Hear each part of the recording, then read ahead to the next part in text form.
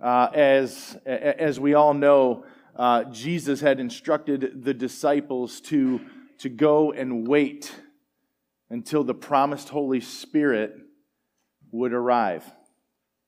And 50 days later, the disciples are gathered together in a room, and the Holy Spirit falls upon them, fills them. We call it being filled with the Holy Spirit. We call it being baptized by the Holy Spirit. Whatever it was, there was this amazing moment where the presence of God filled this group of men.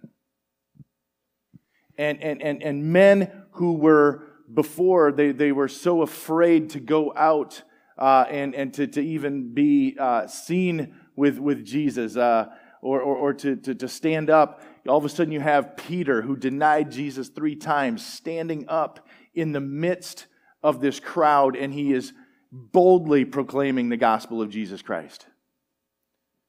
And it says that day, 3,000 people were added to the kingdom that day. We're going to talk about the Holy Spirit a little bit today. And in preparation to speak today, I started to just really research, just really start to grab a bunch of verses and everything. And I started to quickly realize that to really give this proper what it requires, we could study the Holy Spirit for years and never really truly get to the depths of it. But I think that the key to what I really want to get into today is that 3,000 people were added to the kingdom that day. There is so much about the Holy Spirit. There is so much that we could sit and talk about, and I'm gonna go into a little bit of it today.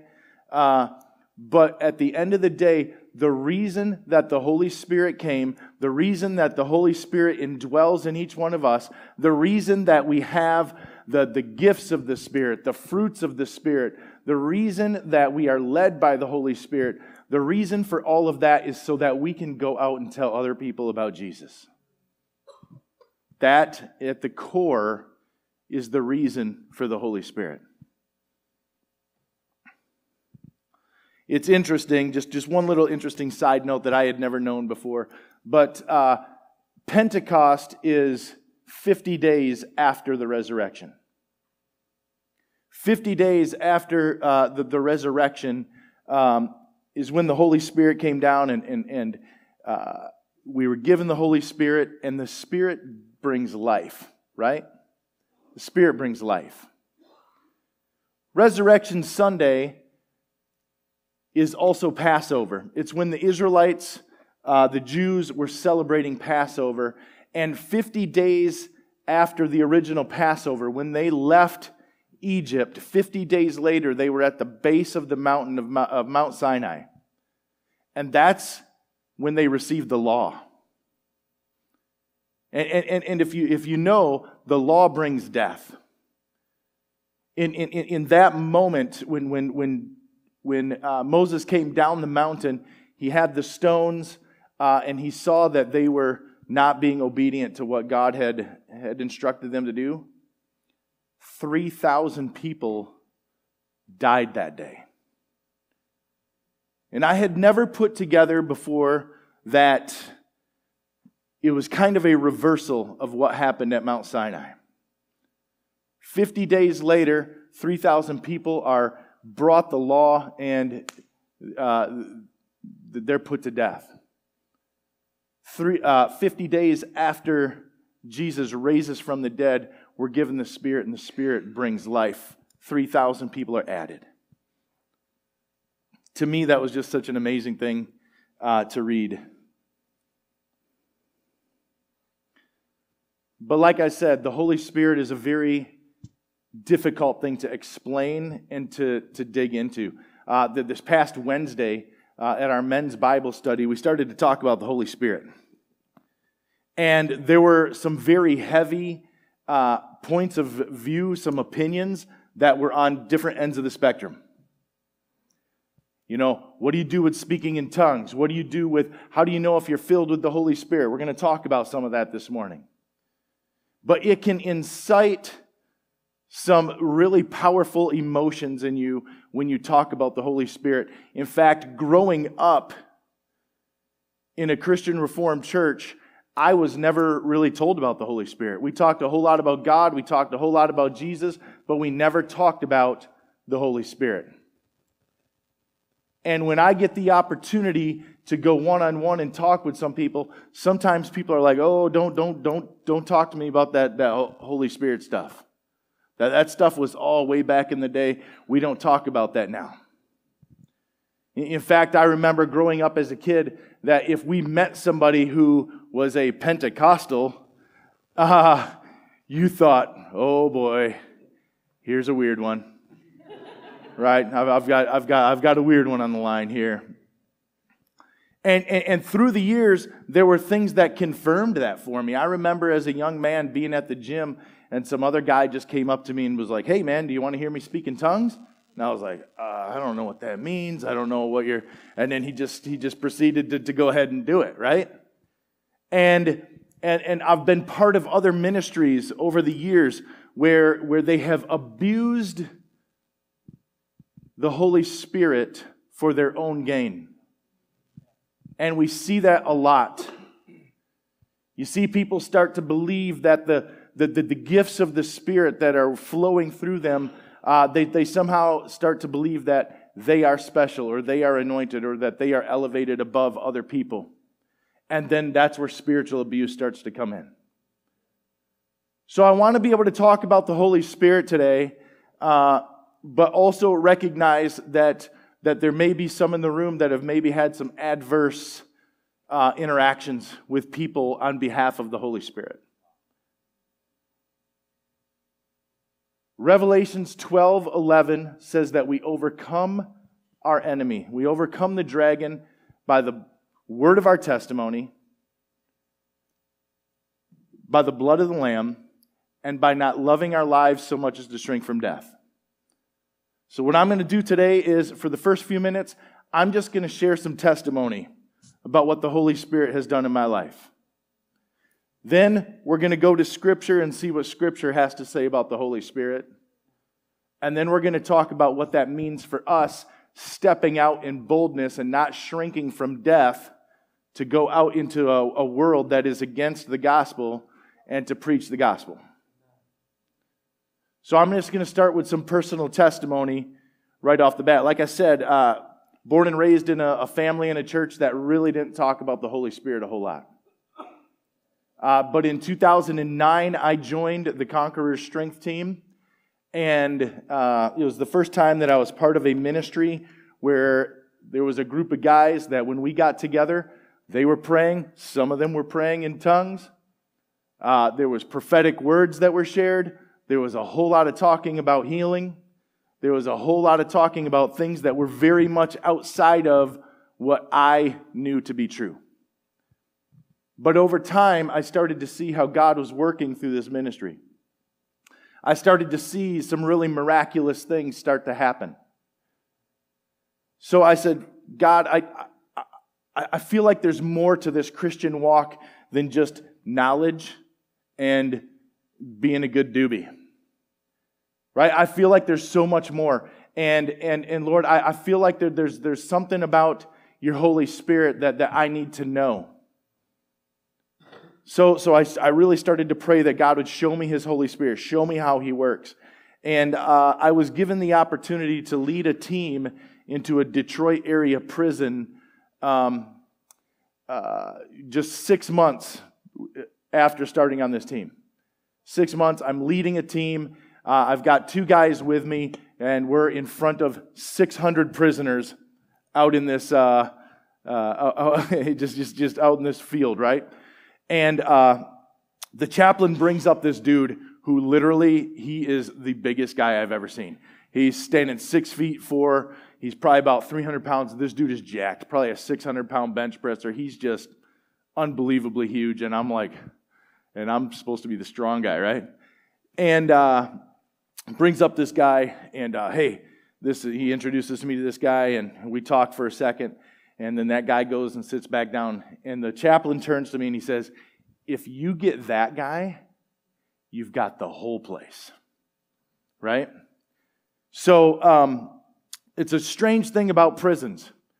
They only let you take in certain items that will go out in one piece.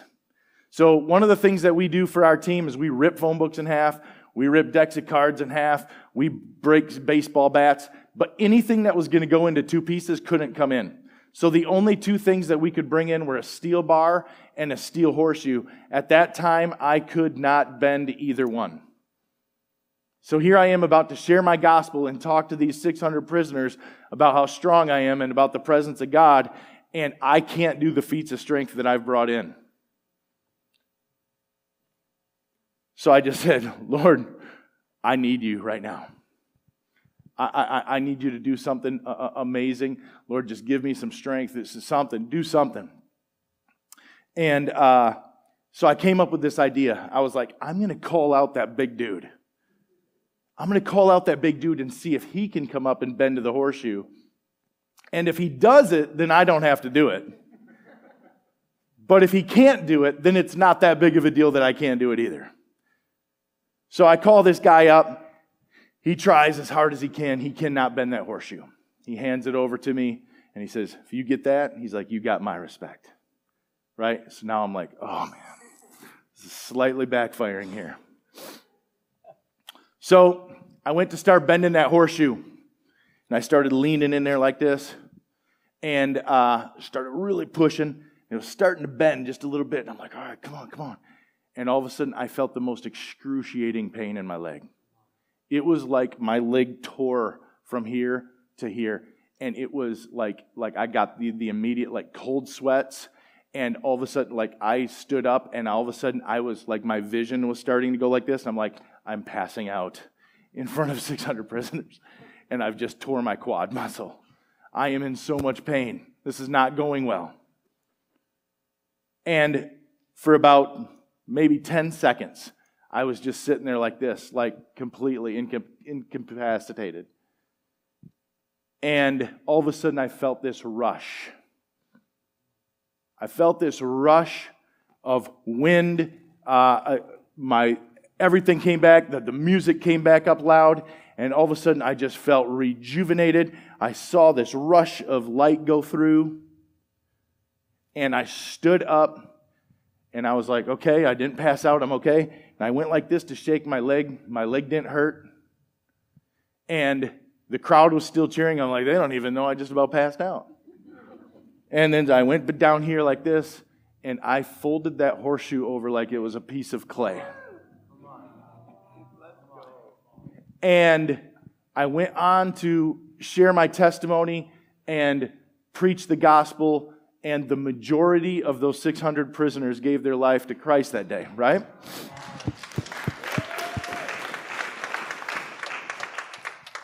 Here's the part that really got me. You see, we were part of a group with Prison Fellowship that was going into prisons and sharing the gospel. We got back into our van afterwards, and sitting behind me was this Christian comedian, and he said, hey, Mike, so what happened today when you were bending that horseshoe? And I turn around and I go, well, what do you mean? And he's like, let me tell you how it came from my perspective. He said, you started bending that horseshoe. And he said, I had this unction on my heart to start praying for you. He said, because I felt like the enemy was attacking your right leg.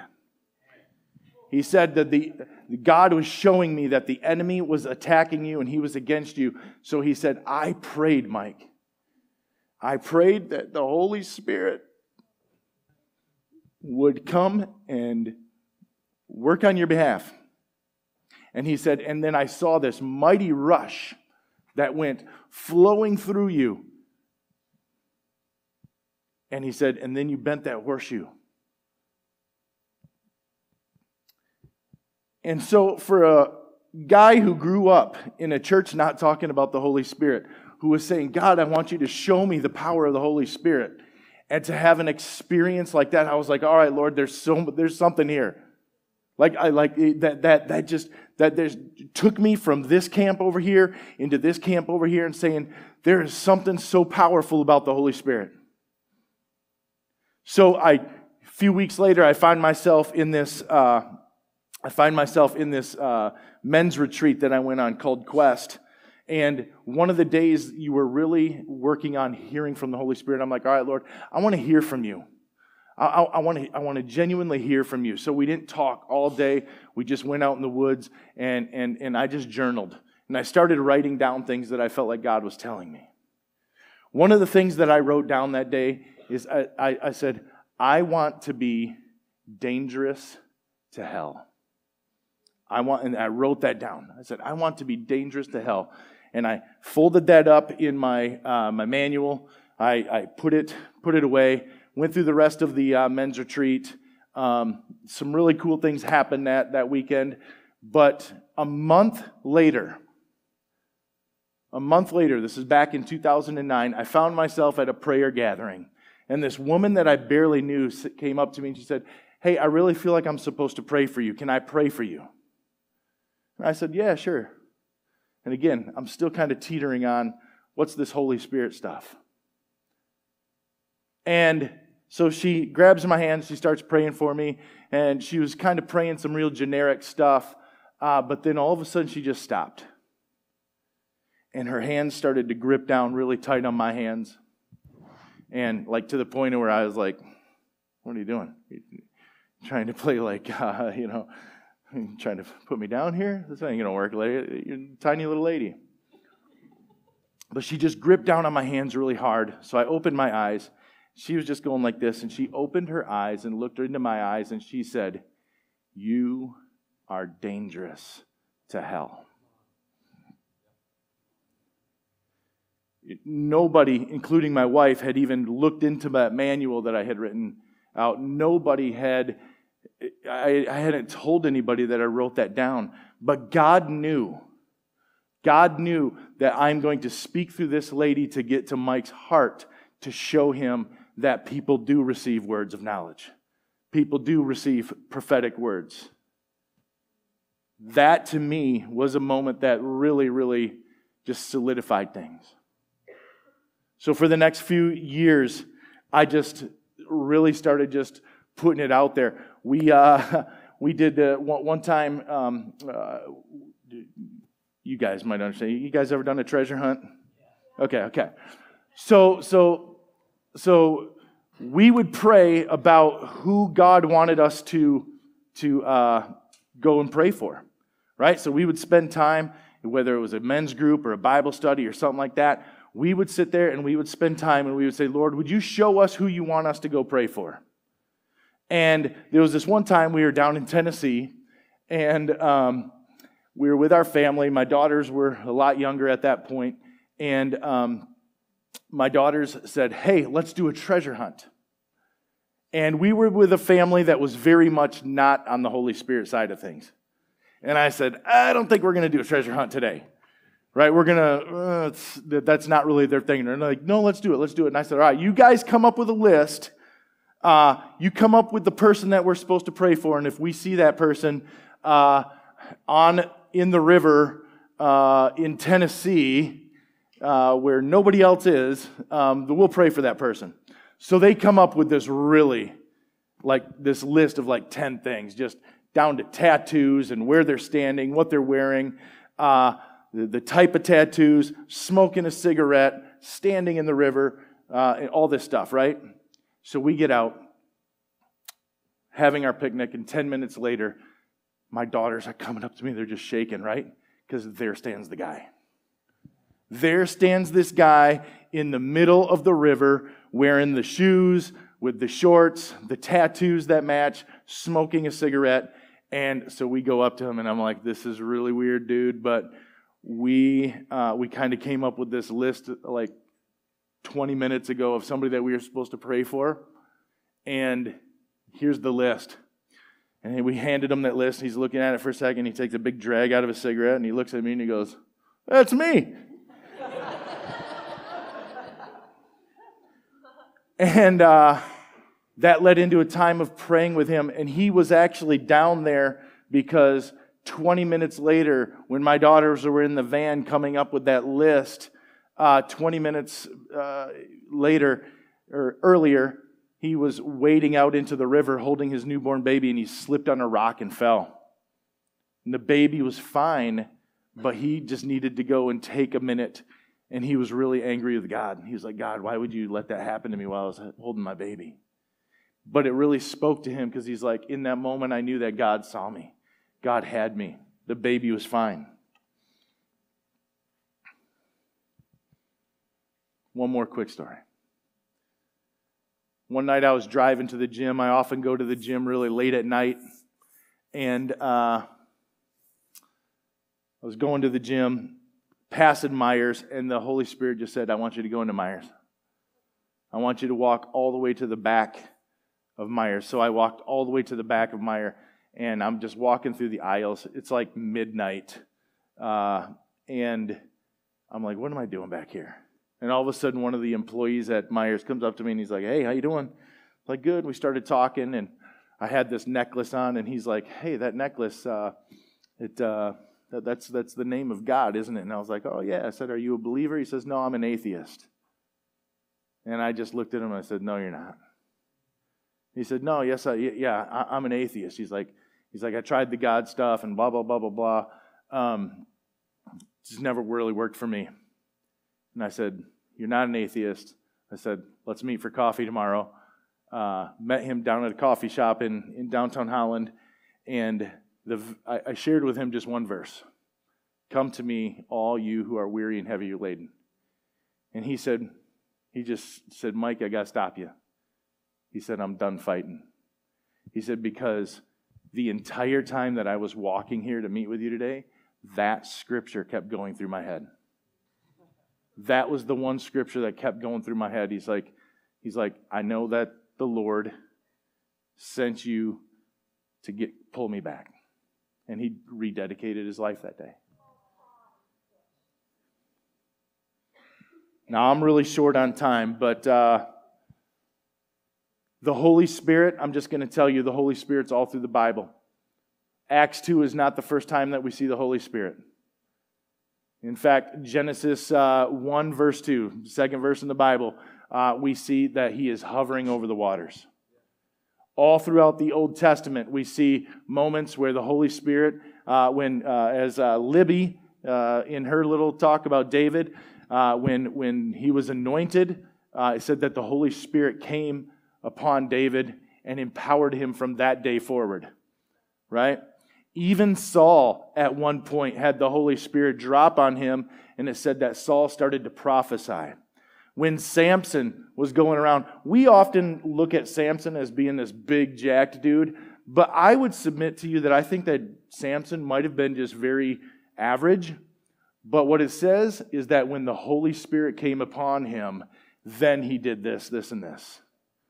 When the Holy Spirit came upon Samson, he ripped a lion apart. When the Holy Spirit came upon Samson, he went and did this.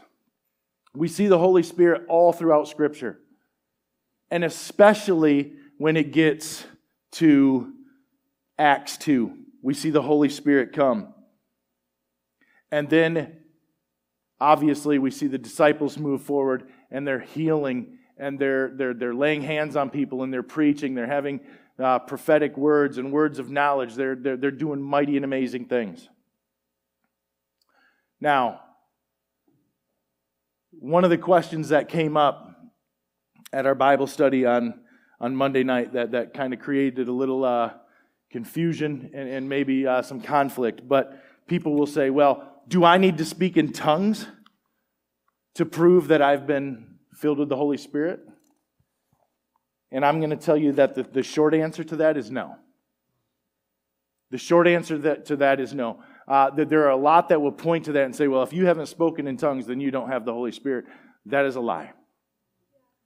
Because there is a scripture, I think we're going to throw it up there. 1